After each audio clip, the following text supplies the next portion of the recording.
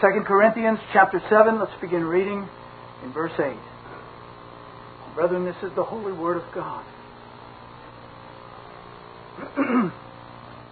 For though I made you sorry with a letter, I do not repent, though I did repent.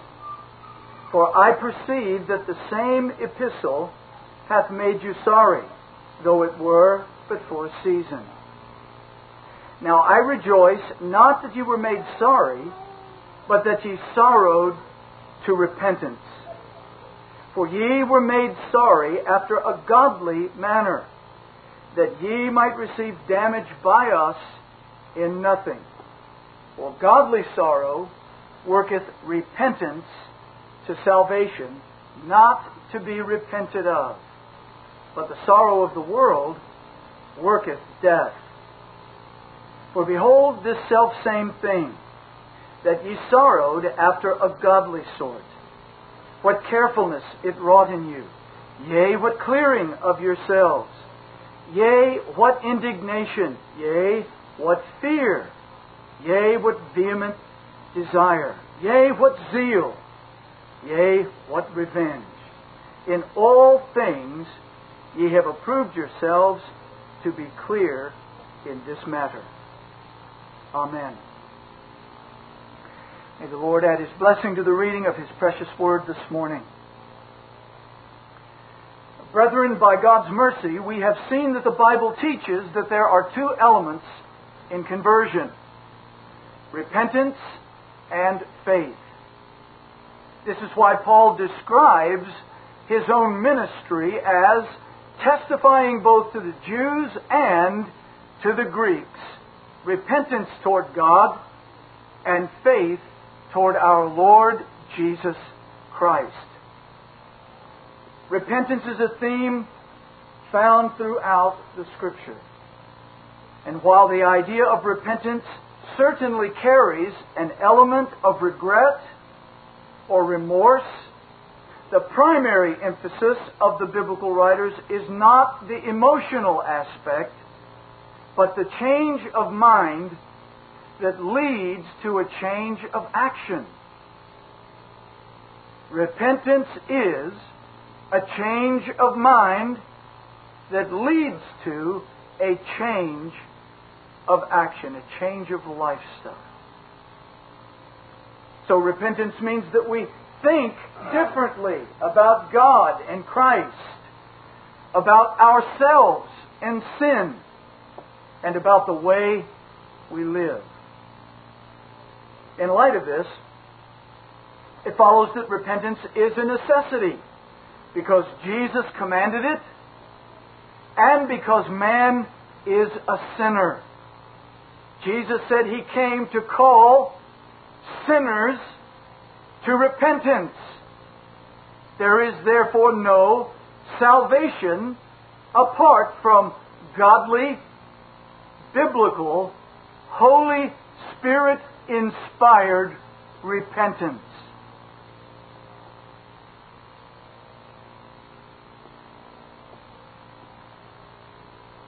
This is why, or I should say, this is made obvious by the fact that John the Baptist, Jesus Himself, and His apostles all called men to repent.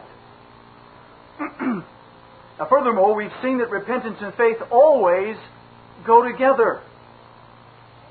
One does not exist without the other. And this is why the Bible sometimes mentions only one without the other.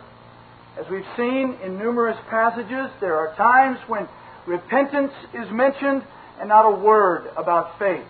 Other times when believing and faith are mentioned and not a breath of repentance. But they are not two entirely different things experienced in entirely different times. They are two elements joined together, two sides of one coin that are always together in the hearts of those who are born of God's Spirit. Repentance is a turning from, and faith is the turning to. We look away from ourselves. And we look into the saving mercy of God in Christ Jesus.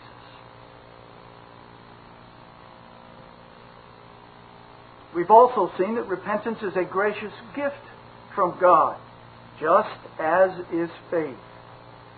We can neither look to nor rest in our repentance, because that's vanity and legalism.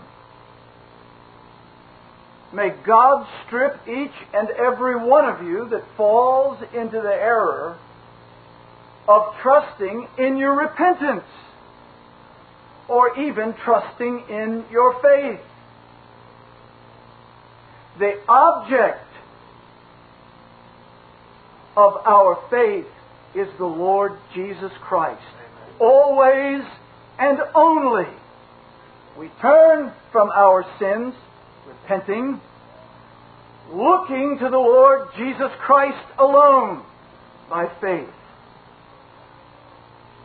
These things always go together and are a gracious gift of the regenerating power of God's Holy Spirit. Now finally, in our last two messages, we paused from our studies in repentance to consider the meaning and the content of the gospel. The Lord Jesus Christ said in Mark chapter 1 verse 15, "Repent ye. Repent ye and believe the gospel."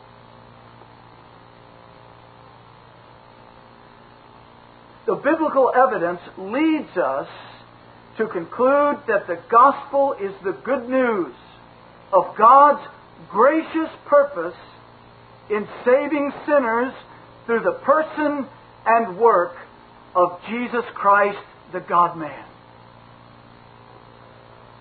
Evangelism is declaring the evangel. It is proclaiming the message that God has authorized. We are not to change it or modify it. There are certain things that are always part and parcel to preaching the gospel.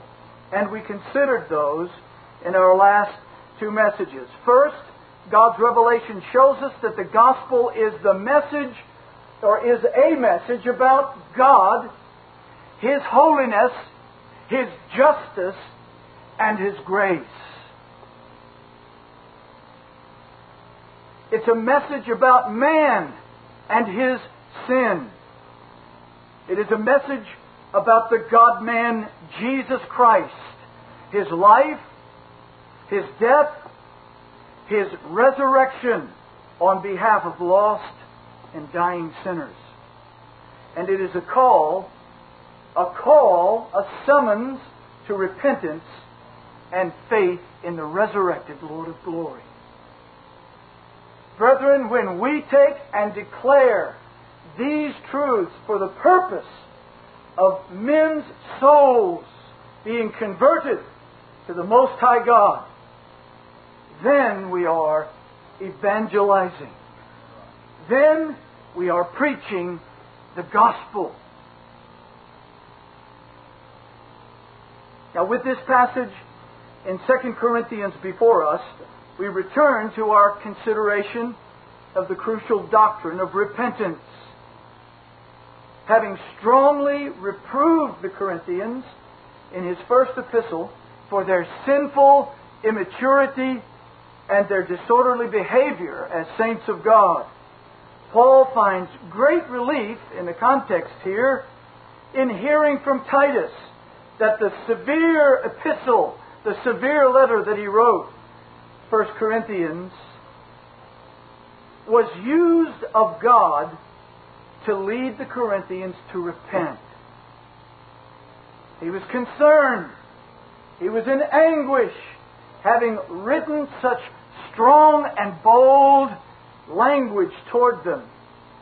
He was somewhat apprehensive until Titus came and told him what wonderful use the Lord had made of his epistle, bringing them to repentance.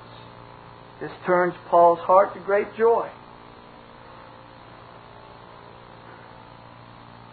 So by carefully looking at this passage, we may once again be instructed regarding the doctrine of repentance. The title of this message is Godly Sorrow Worketh Repentance. We will consider it, God willing, under these three heads. Number one, repentance and sorrow. Number two, repentance and continuance. Number three, repentance and its fruits. Repentance and sorrow, repentance and continuance, repentance and its fruits. So God willing, we want to consider first repentance and sorrow. Now, as I just said, 1 Corinthians had been a powerful corrective in which the apostle had used strong, sometimes severe language. Those who oversee God's precious flock are sometimes constrained by God's wise providence to use strong measures and language to correct God's people. Those that are truly God's elders, truly God's pastors, always find this a painful and a difficult thing to do. Just as it is painful for the loving father to chasten a beloved child, it is vital, necessary, and that father's responsibility. So it is with the elders in God's churches. A true pastor can never take pleasure in stringent corrective measures. He never takes pleasure in rebuking someone. But if God is pleased to use His feeble and sometimes stumbling efforts, then the results of those efforts bring much pleasure. Not the effort itself, not the reproof, but the fruit that the reproof brings. And such is the case here with Paul. Look with me at verse 8. For though I made you sorry with a letter, I do not repent, though I did repent. Now, what does he mean by that? Perhaps you've read that over the years and found that a little difficult to understand.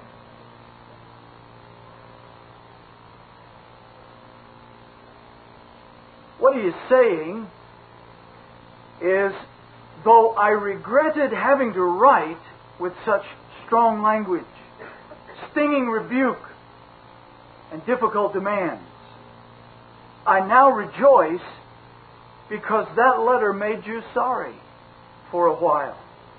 Don't mistake my intentions, he's getting at here. I do not rejoice merely at the thought of your sorrow, but that God used my letter to grieve you, humble you, and lead you to repentance. So, when I wrote it, Paul says, I regretted, I was full of remorse having to do this. But having heard from Titus that you have repented of your sin, I do not regret it at all.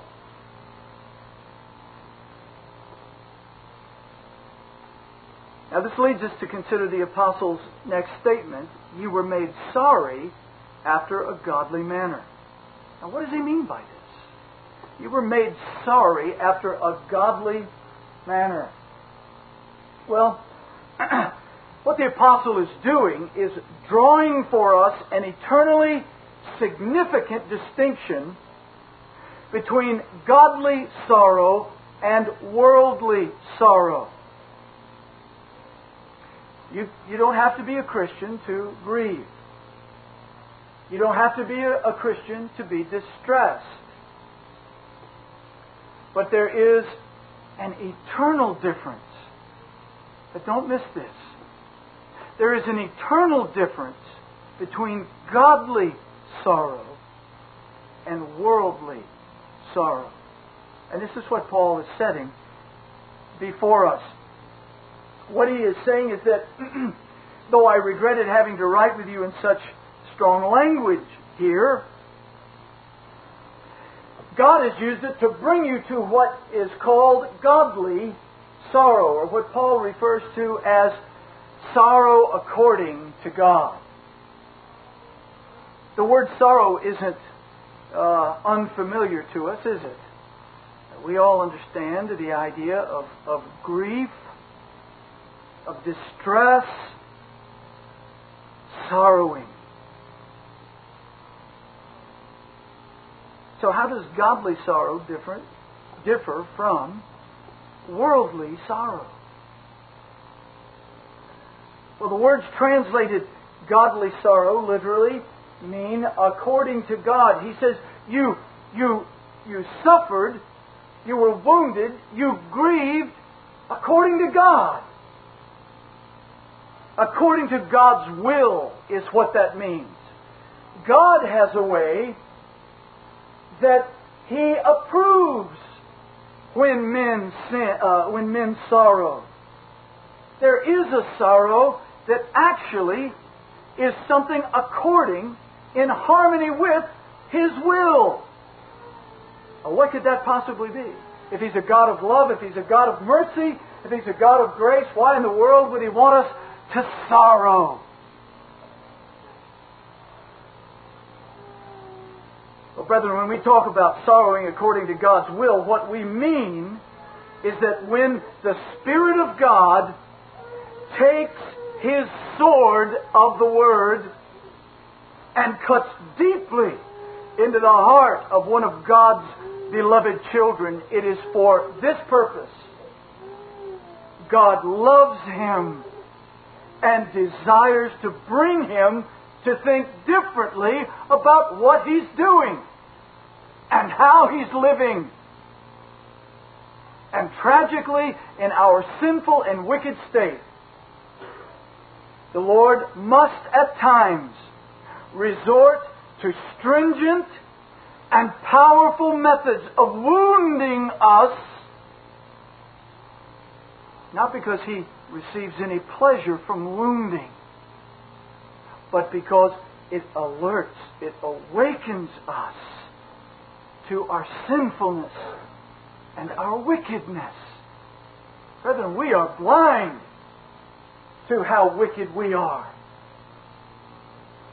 I know people that walk around moaning and groaning, going, "Oh, what a wretched sinner I am, oh, what a wicked sinner I am." And all you have to do is watch them closely enough, and sooner or later, something will pop up that shows that there's still pride in their lives. There's still constant temptation in their lives. There's still sin with their tongues, sin with their minds. And because we mourn a little bit, or because we go to a church that preaches the doctrines of grace, it makes us a little bit better, I guess, than the folks down the street, right? We're a little more holy, a little more righteous. Well, it's about that time we need the Holy Spirit's Word to pierce our hearts and make us realize what we're made of. Make us realize that according to the will of God, we're in rebellion against our God. We're shaming Him. We're bringing wickedness upon the name of the Lord Jesus Christ. Infamy. And very often these are things that just go on right under our roofs or in our workplace. The way we speak to our wives or to our children or to our husbands, or the way we deal with someone at work when they err.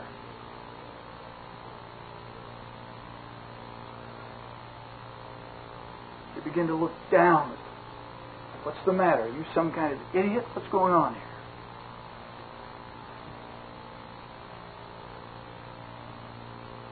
We tend to become insensitive in our sins, hardened.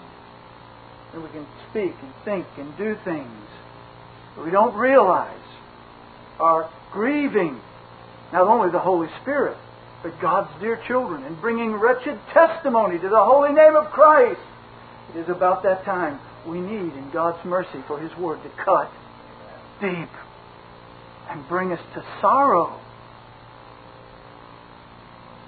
There's no merit in sorrow. You need to get that clear.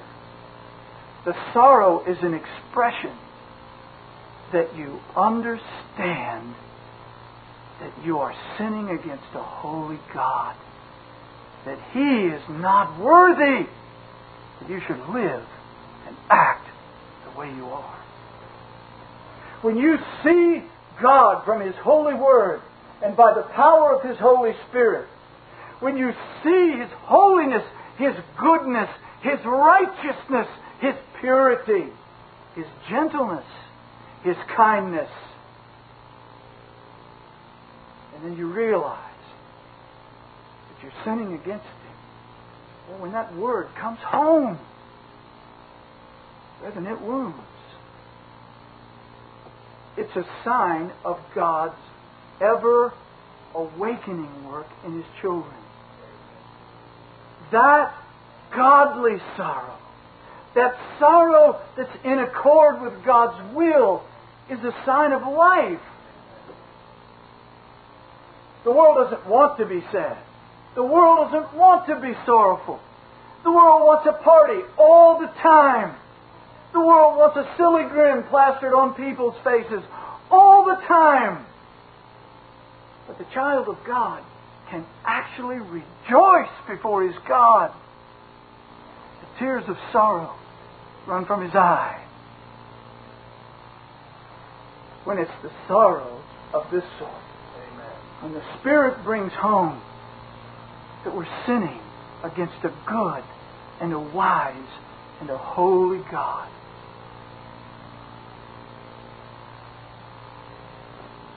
Are you a stranger to this? Is this foreign language? Oh, if you are, it means you're a stranger to Christ. Amen. Sad to say, even among the Lord's children, we'll repent, and it's not very long before we've forgotten and gone back to some of our old, weak and foolish and limited ways of thinking.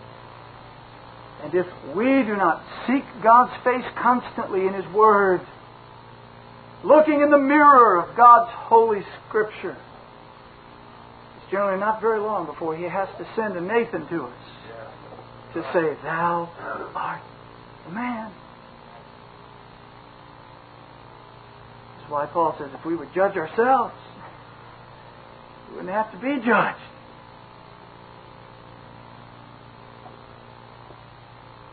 Brethren, this is a vital issue. You see, this is the very counsel that Paul himself gave to Titus, his beloved son in the faith. In Titus chapter 1, verse 5 and 6, he says, "One of themselves, even a prophet of their own, said, 'The Cretans are always liars, evil beasts, slow bellies.'" Now, how would modern American culture finish that? Well, they would have had Paul repenting or reproving anyone who would have written something like that. Would have hurt somebody's feelings. But under the inspiration of the Holy Spirit,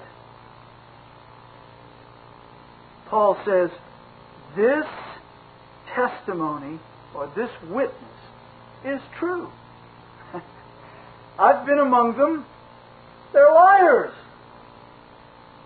Oh, we want to cover our ears and run and say, "Oh, it's bad to talk about people like that." It's bad to talk about people like that when you are sinfully enjoying pointing out people's weaknesses, thinking somehow or another you're immune to any and every wicked thing anyone else can do. But when we're sizing up character, brethren, according to the Word of God, with grace and salt, we have to speak the truth. Paul said these people are liars. They're evil beasts. They're gluttons. They live for their bellies and their eating. It's true. So what does he tell Titus to do? Well, call them names make them feel really bad about themselves. No, it's not what he says. He says, rebuke them sharply.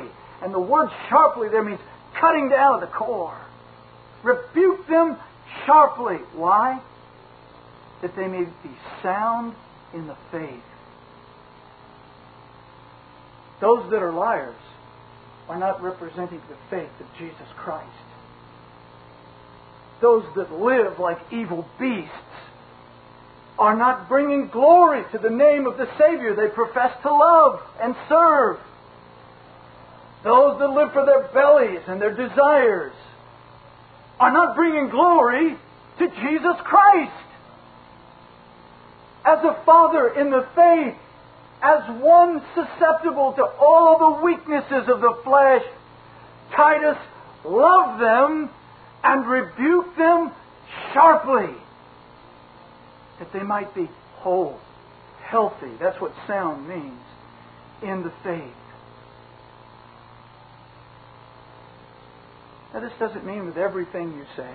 It doesn't mean every time you see them. But when by God's Spirit and the application of wisdom you find it necessary for their well-being, you can't say you love them if you don't tell them the truth. And if you've got to do it standing there stammering and trembling, do it. If the Spirit of God is about them, they will eventually walk in harmony with the Word of God. Why? Because they will sorrow unto repentance. That's a godly sorrow. They'll recognize the truth and they'll believe the healing Christ.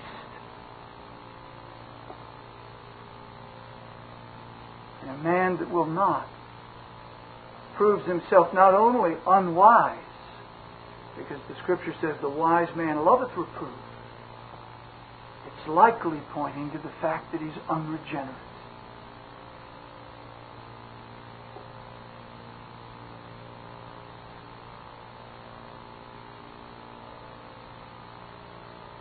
Godly sorrow is a goal that God works to bring an erring or wandering child to recognize his fault and to repent, to change his mind and turn in faith to the Lord Jesus.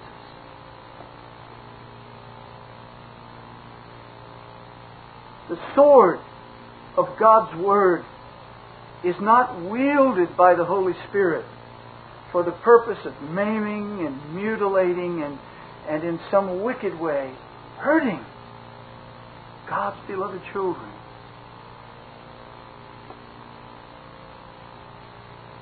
It is an act of God's love, mercy, and kindness to bring him to think differently. To bring him to think differently so that he will finally act differently.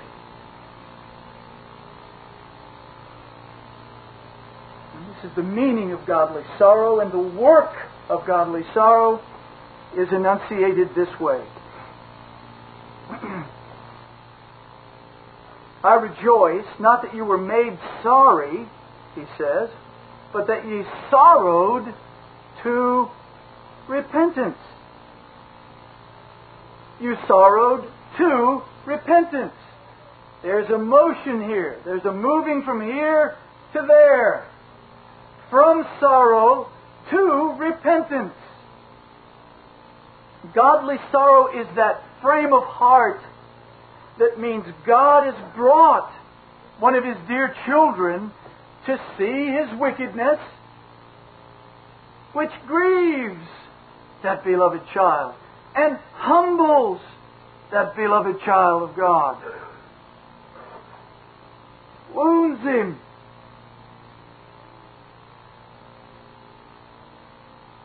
and then he confesses his sin and with a wholehearted love for Christ, who loved him first, turns his eyes upon his Lord.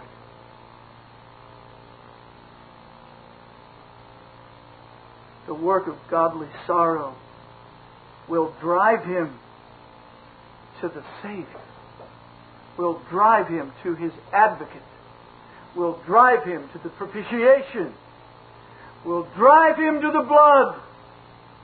It washes away all of his filthy and vile sins, cleansing him.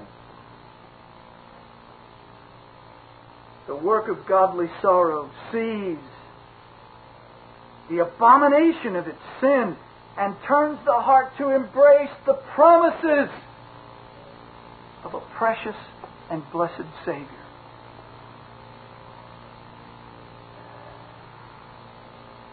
Those of us who have had more than one child know that your children are capable, each of them, of a very different reaction to the reproof that they receive.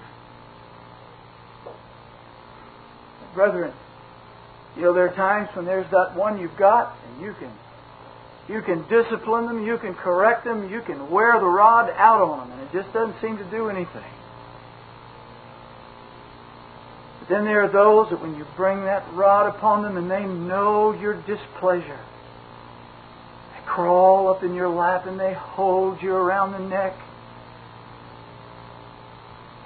Why? They know that the hand that smote them loves them. And they realize that by their actions they had separated themselves from the fellowship and the love that they knew. And they cleave with all their might to the one who holds the rod.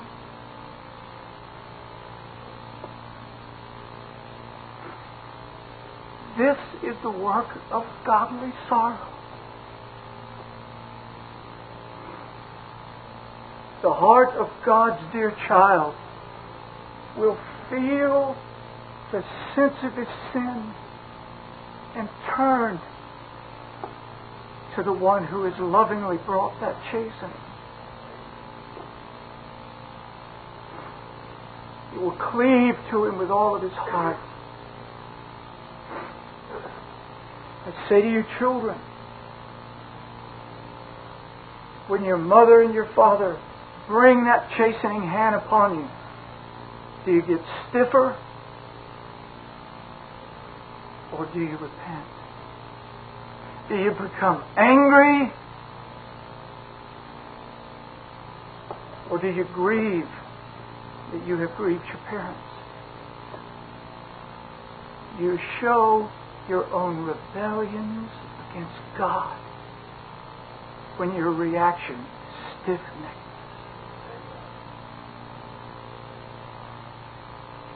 Realize that their chastening hand is there as the last effort to awaken you.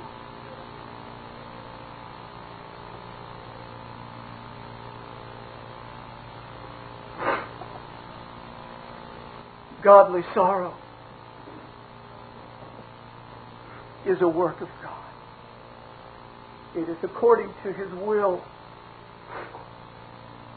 And it brings a blessed, peaceable fruit of cleaving to God. This is what Paul was hoping. He didn't have a phone that he could pick up. He didn't have some way he could send smoke signals to find out what was going on in Corinth. He'd heard about the abominations that were going on, and he had to write, and he had to deal with the wickedness that no doubt broke his heart. Surely it made him angry. Surely it grieved him. But he knew that what had to be done was absolutely vital.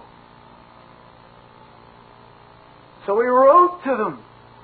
Just one example of it. 1 Corinthians 5, he says, there's something happening there I can't believe.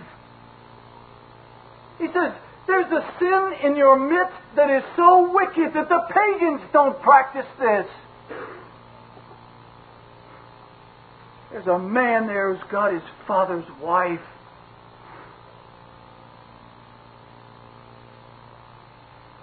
He didn't say, well, now, you're probably doing this because of the way Mom and Dad raised you. You're probably doing this because you've had a bad week. You're a little cranky today. All the excuses we make for our wretched behavior. He said, you're sinning against God. That man is sinning against God. Put him out of the congregation for your well-being, for his well-being, and for the glory of Jesus Christ. Brethren, if you've never had to do that, you don't know how hard that is. That's severe talk.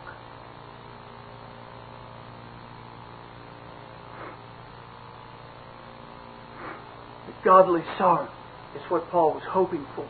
He wasn't just trying to jump down somebody's throat. He wasn't just trying to get on somebody's back. He was trying to wake up people that profess to be children of God to something that was there in their midst. And he couldn't believe it. The thing he was, I'm sure, pleading and hoping before God wouldn't happen would be worldly sorrow. What's that? Well, worldly sorrow is the kind of grief experienced by those who are not born of God's Spirit. They weep and moan and groan because their sins make them miserable. And they're tired of the misery. They're destroying their bodies. They've destroyed their marriages. They're ruining their children. They're destroying all of their friendships. They've lost their jobs. They've lost count of how many times they've had to say to somebody, I'm sorry, I'm sorry, I'm sorry. And they groan and they moan and they're really sorry. But not for the right reason. And they can sit big old tears rolling off their cheeks, off their chins. Oh, I'll never do it again. I'm sorry. It's just bad and wicked. And yet they go right on.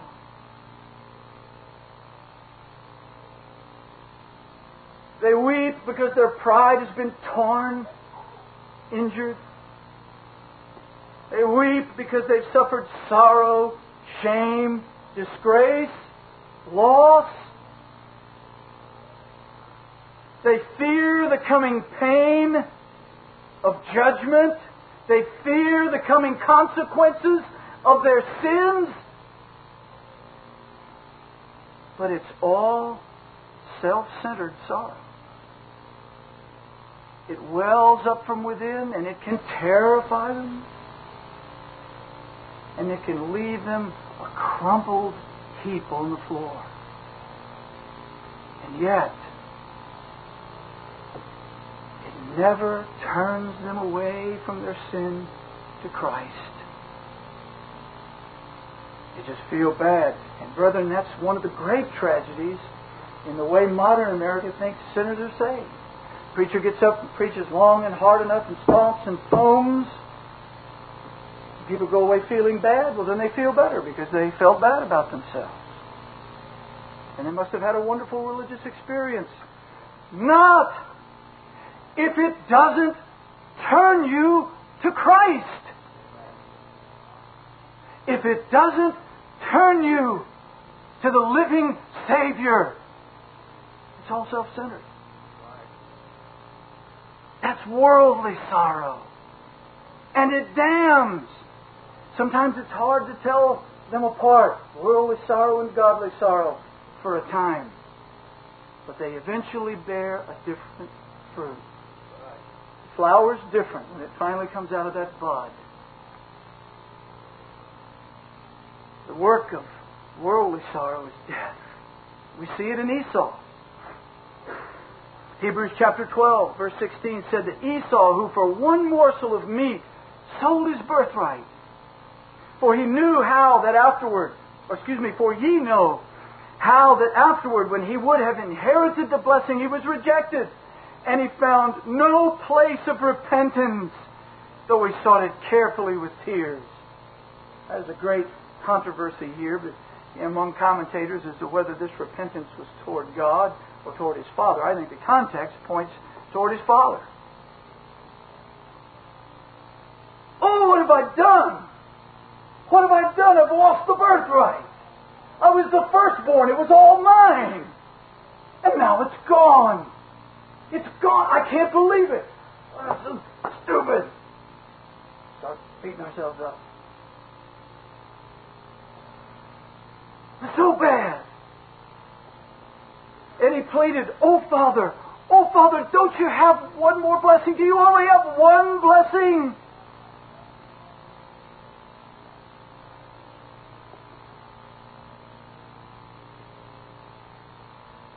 He sought it carefully with tears.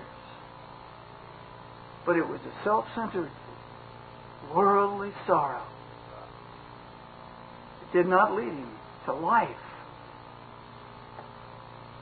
Brethren, I hope that is not the confession of some of you. But if it is, you need to realize where you sit. Just because you feel bad about what you've done, just because you get a glimpse of what a wretch you really are,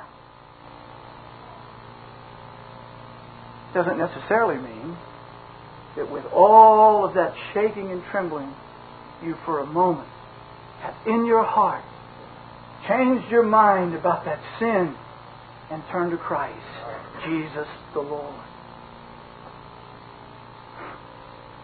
Judas is yet another example. Matthew chapter 27, verse 3 says, Then Judas, which had betrayed him, the Holy Son of God, when he saw that he was condemned, repented himself and brought again the 30 pieces of silver to the chief priests and the elders.